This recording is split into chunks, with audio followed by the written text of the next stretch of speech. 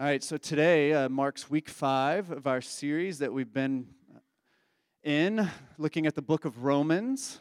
We're trying to complete this series in 7 weeks, which could be a little bit foolish to try to get through the entire book of Romans in 7 weeks. I told you that my friend Justin Rohr is preaching through Romans 8, just one chapter, the entire summer, and we're trying to get through the whole book in 7 weeks. So you can probably guess that you're not going to get into all the nitty-gritty details of this book, but my hope is I can help to illuminate some of the bigger picture stuff in Romans, and it'll help you to approach it with a little more confidence, because I think like you all probably have similar experiences to me, that maybe you have some history with Romans, and maybe you haven't fully understood it, or maybe even had some issues with it.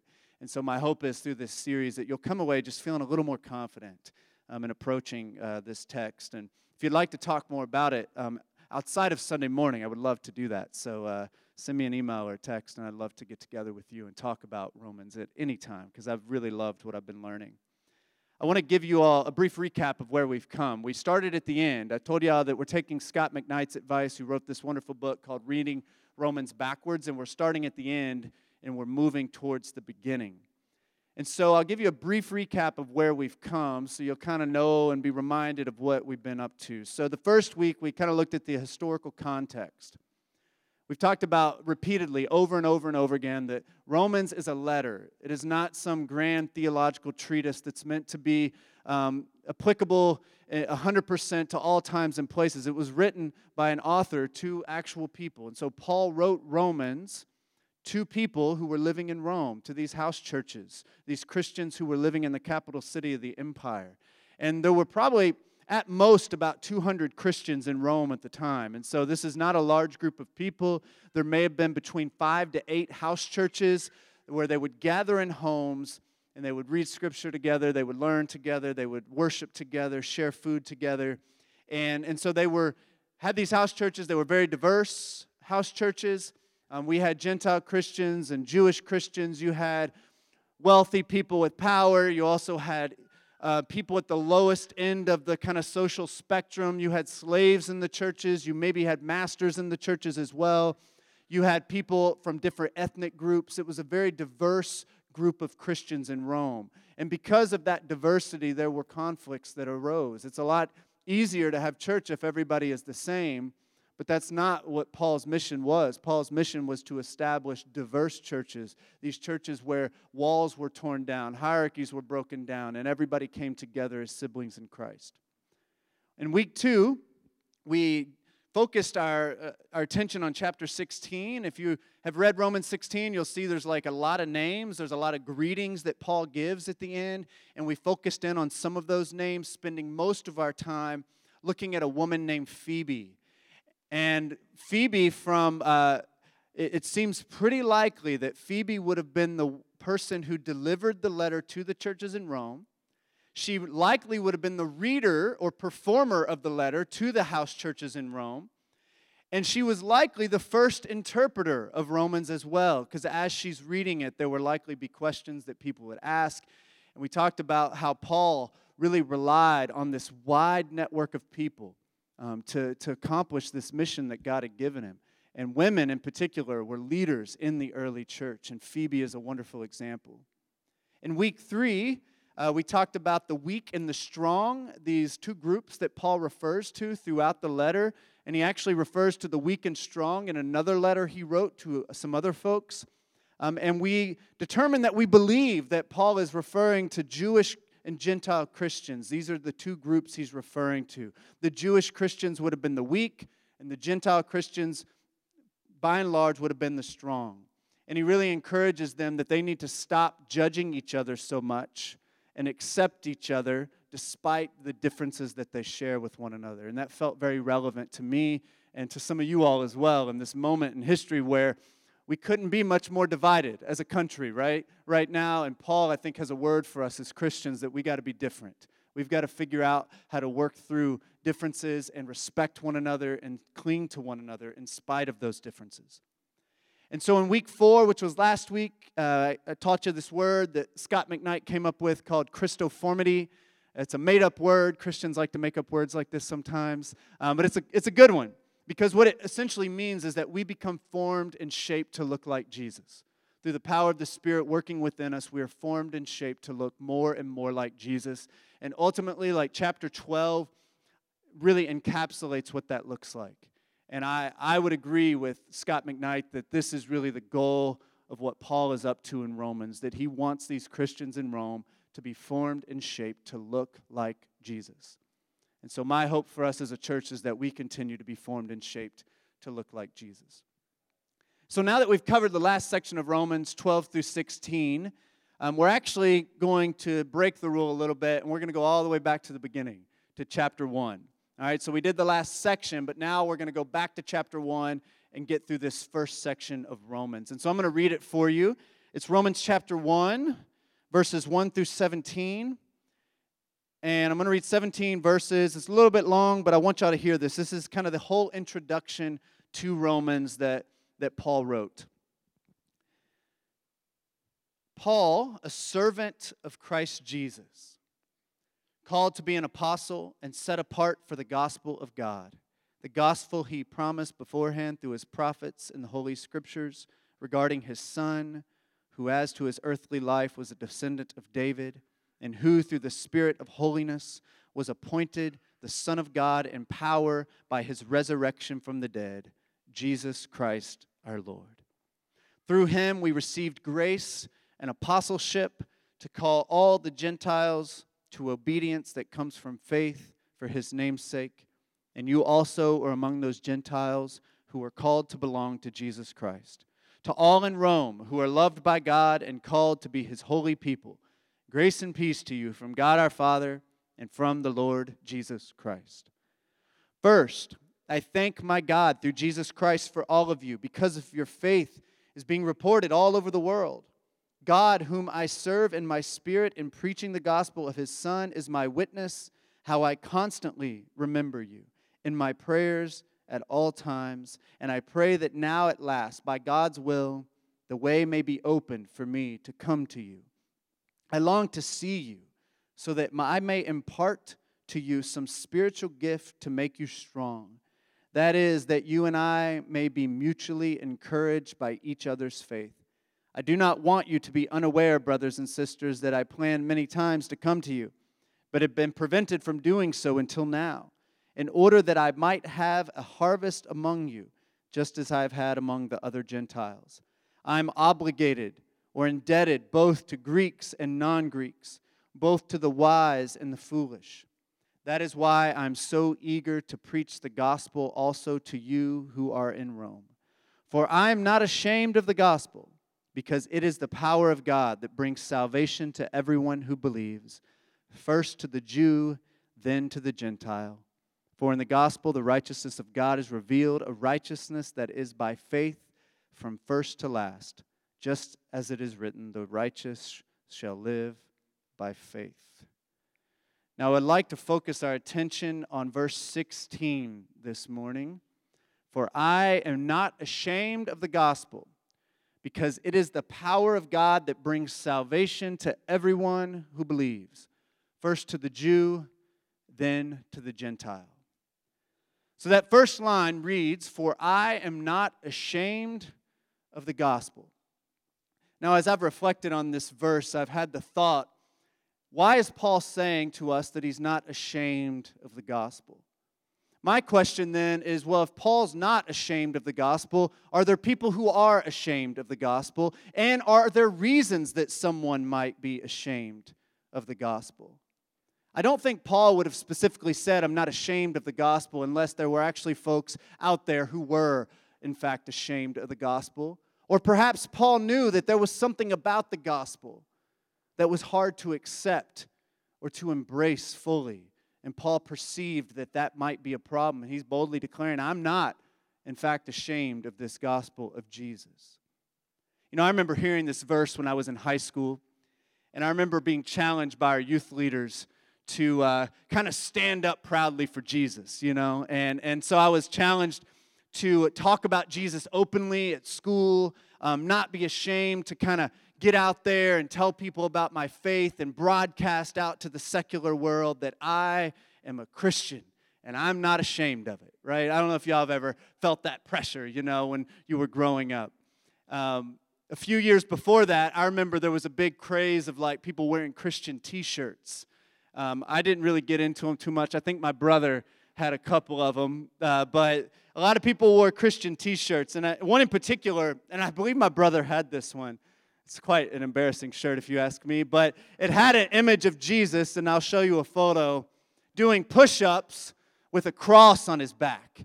And Jesus is ripped, he's just like, he's swole, he's pushing up with that cross, and it says the Lord's Gym at the top, and then on the back is kind of the worst, his pain, your gain, I found one recently that I actually like a little better. It says, Jesus, the ultimate deadlifter. That one's great. I might actually wear that one.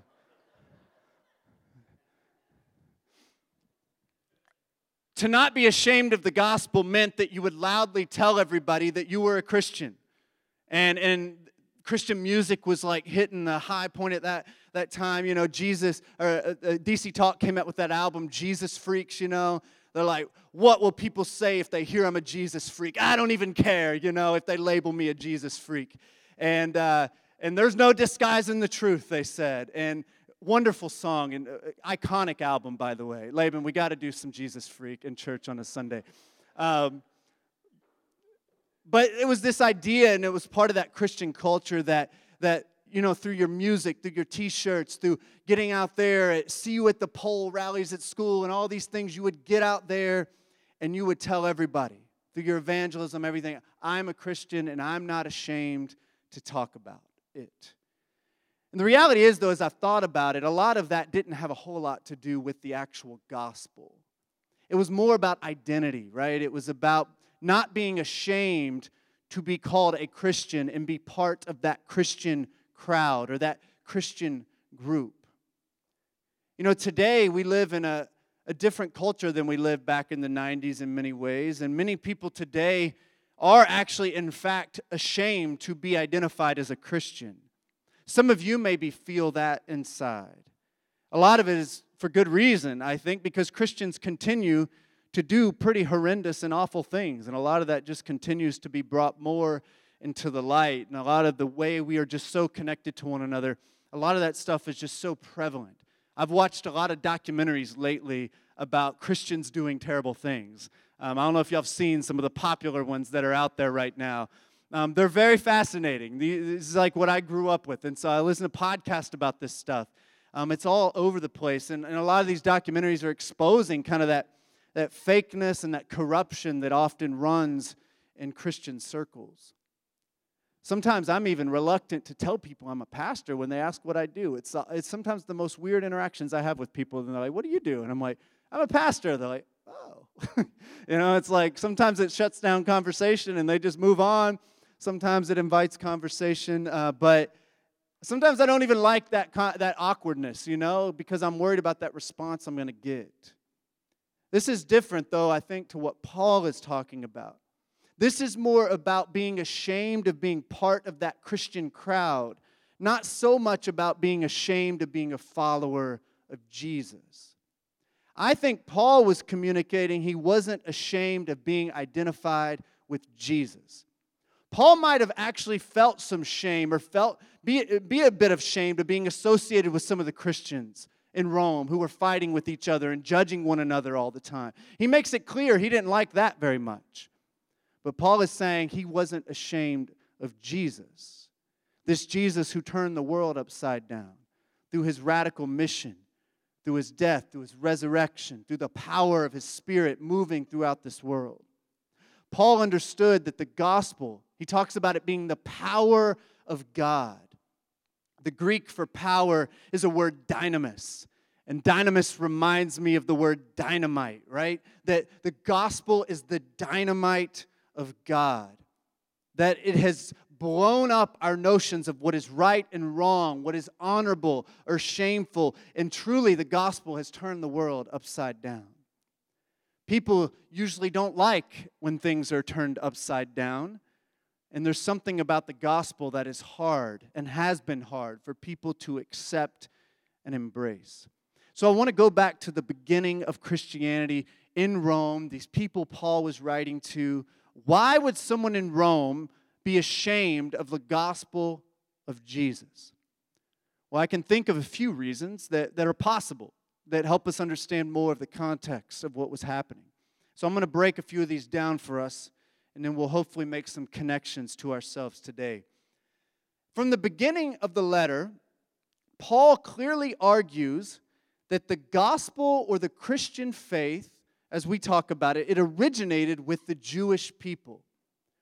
Now, Paul was likely writing to a predominantly Gentile audience. There were Jewish Christians and Gentile Christians, but there were a lot of Gentile Christians in Rome. If you remember, the Jews were expelled from Rome at one point. And so Paul is writing to Gentiles, and he's telling them that about this gospel that originated with the Jewish people. It is for everyone, but Paul is saying it was for the Jew first. Now, I imagine for some Romans, it would be hard to accept that the Jews actually received this first, and they were taking kind of second place in a way to the Jews. This might be hard for them to accept because the Jews, in many ways, in that early first century, they were viewed with suspicion. They were ridiculed. They were oppressed. They were often mocked. You may remember, like I said, that Emperor Claudius actually expelled the Jews from Rome at one point. And he kicked them out of the city because they were so disliked. The Jews were also conquered many times over throughout their history, and they lived under the rule of the Roman Empire, who valued this military might and power. And so when Paul says the gospel was for the Jew first, this might not sit well with all the Romans, or maybe even other ethnic groups in Rome. They may prefer that the gospel came to them first, not to the Jewish people whom many of them despised. Right at the beginning of his letter, Paul also declares that Jesus is Lord. Now, you may have heard this before because it's received more attention in the more recent years, but the word Lord was actually a politically charged term. Now, we read the Bible today and we don't pick up on a lot of the political language that's in these letters, but there's a lot of it. Words like salvation and grace, and a lot of this were very politically charged terms in the Roman world, and Lord was one of the greatest. It was used for the emperor. To declare Jesus was Lord was a very subversive thing for Paul to do.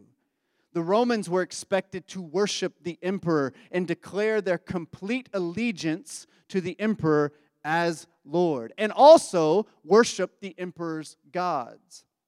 For Paul, the gospel says that Jesus is Lord, which in fact means that Caesar is not Lord.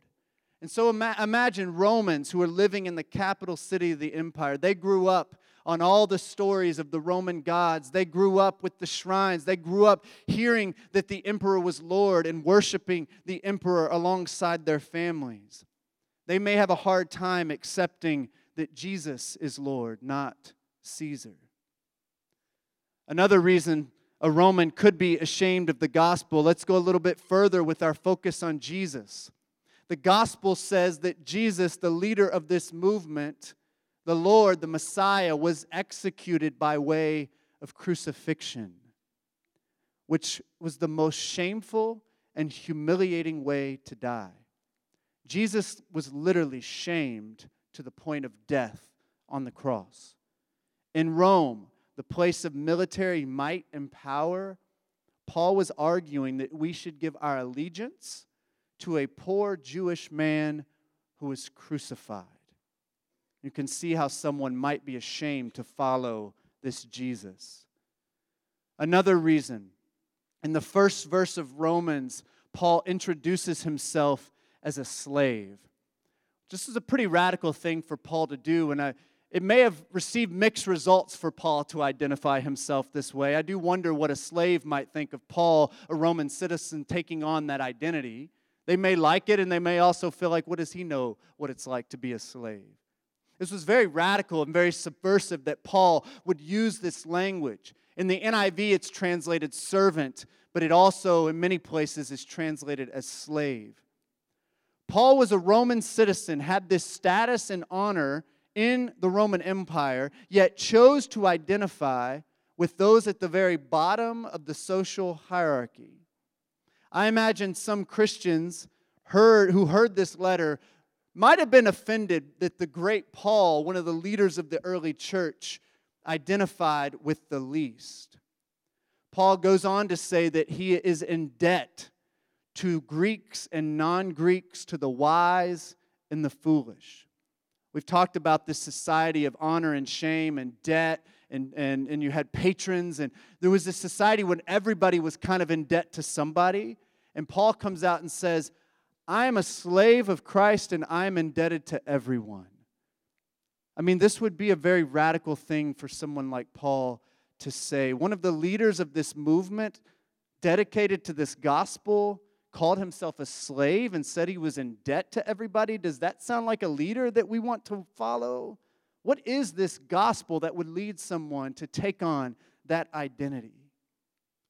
These are just a few reasons why someone could be ashamed of the gospel in first century Rome. Yet Paul was not ashamed. Paul had the audacity to take the gospel of Jesus to the heart of the empire, the capital city of Rome, the place where they believed salvation for the world flowed.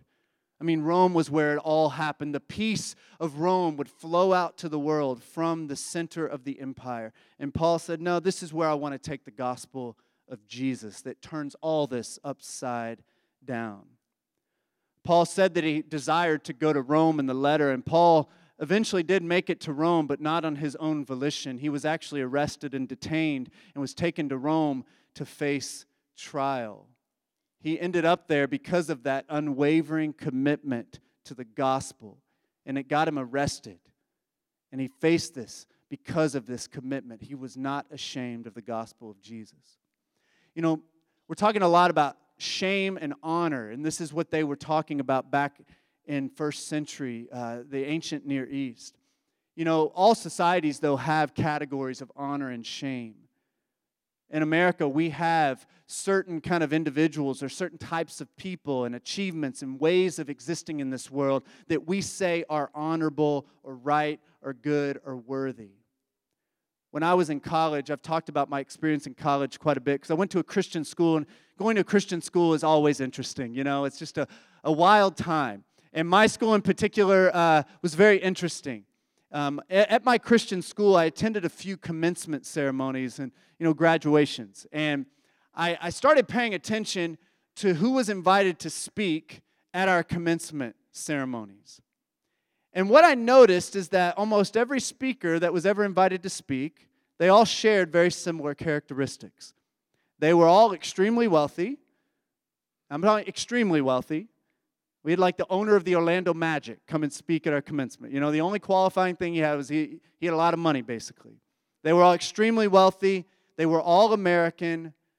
They were all male, and they were all white.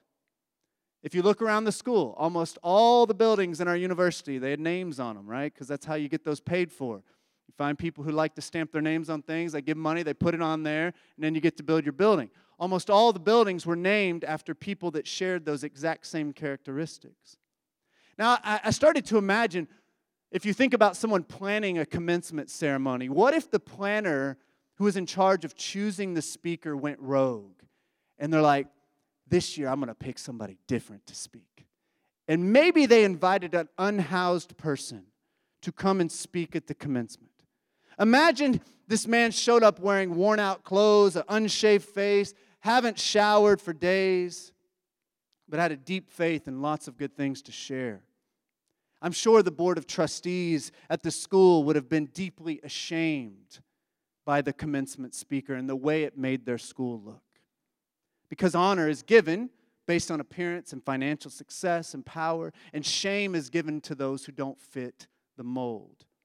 As I've thought more about it, I don't think Paul would ever have been invited to speak at a commencement ceremony at my school because he wasn't successful by any of those metrics. He had no money. He was living off of the generosity of other people. He did make some money by making tents. He worked with his hands. He was a Jewish man who was living in a Roman world. He wouldn't have been invited. And here's the kicker, and this is the deeper part of this. I don't think Jesus would be invited to be a speaker at my college either. Jesus was a man who was unhoused. He lived off the generosity of others and the hospitality of others. He was poor. Scripture says that he was unattractive. I'm not sure that Jesus would be given a whole lot of honor, honestly, if he attended our churches in America today. I think he might be viewed with suspicion and disdain and could even be perceived as a threat when he walked through the doors. You know, throughout history, Christians have been ashamed of the gospel. So much so that we have often altered the gospel in the scriptures and Jesus to fit our sensibilities of what is honorable or what is worthy. You know, it's a shameful thing in our society to let your enemies hurt you and not to pay them back with retribution and revenge. And so let's just ignore Jesus' teaching on love for our enemies and nonviolence. It's a shameful thing to reconcile with others and to forgive. So let's ignore the fact that Jesus called disciples who were at odds with each other and asked them to forgive one another. It's a shameful thing to associate with the outcasted, with those who are different than us. And so let's just ignore how Jesus repeatedly went to the margins and called those pushed there to the center of his life. It's shameful to just joyfully and carelessly almost to give your money away to others. And so let's turn Jesus into a capitalist who advocates for endless pursuit of wealth and power. It's shameful for a man to submit to a woman's leadership, so let's look past all the women who were leaders of the Jesus movement. It is shameful for a man to be weak and vulnerable and submissive, so let's turn Jesus into a manly man who drinks beer and watches football and gets in fights and is wild at heart. We could go on, pointing out the ways Christians have been ashamed of the gospel and therefore twisted and turned it to make it something that really just promotes the status quo and doesn't upset our sensibilities about what is right and what is honorable. Remember, the gospel is dynamis. It is the dynamite of God that blows up our notions of honor and shame. And you know, all this stuff's challenging, but really it's for the better. The way we've structured our society isn't working for us, is it? The way we live our lives isn't really working. We're at odds with one another. Our churches are all dividing. People are leaving and forming their own things, and we can't get along, and we're feeling isolated and lonely, and we're seeing so much hardship all around us and pain. I believe the gospel, ultimately, if we're willing to fully embrace it and embody the gospel in the way we live in community together, then I believe we can experience more peace and more wholeness and more goodness. The Spirit desires to move through us, shaping us, informing us into the likeness of Jesus. And what that does is we begin to embody the gospel more and more. We don't just believe in the gospel. You have to believe in it first. That's important, right? But we also need to embody the gospel in the way that we exist in this world, sowing seeds of peace and goodness in our world. And I believe if the Spirit's working through us in that way, as we embody the gospel, then we can begin to reverse some of these destructive cycles that perpetuate a kingdom that doesn't value the things that God values. You know, like Paul, I'm trying my best to not allow the empire. When I say the empire, we're talking about this massive. America is an empire. It reaches all over the world, right? It reaches everywhere, influencing and shaping the way we live in this world. And the empire, I don't want the empire to define for me what is honorable or shameful, what is worthy or despised. On my better days, I am not ashamed of the gospel, though it is hard. Sometimes I make decisions where I try to follow the way of Jesus, and I encounter problems. Has that ever happened for you? I know my brother Benjamin been talking to me about that for a while. We follow Jesus, we can have problems, right? They come our way sometimes. Sometimes people I love have actually rejected me because of intentional decisions I've made to follow the path of Jesus. And sometimes I don't want to even bother, and I just don't want to even try because it's hard. Yet I'm trying to hold on to hope. that the way of Jesus will lead to something beautiful and something good. And it's hard to see right now, right? Because we're in the midst of a hard moment. We're in the midst of a hard moment as a society. Even in our local church here at Embrace, we're in the midst of just a hard, heavy season, talking about hard things and difficult things. And it's not easy. And I'm trying to hold on to hope that it's going to lead to something beautiful and something good. And I don't always see it, but I know I have seen it. I have seen that goodness and that beauty of what the gospel can bring to us when we try and seek to embody it in the way we live our lives and open up space for the Spirit to mold us and shape us into the likeness of Jesus. You know, when much of Christianity continues to seek power and control and supremacy over others, Paul encourages us to cling to Jesus and the gospel, which is the power of God for salvation for all. In the name of the Father, Son, and Holy Spirit, amen.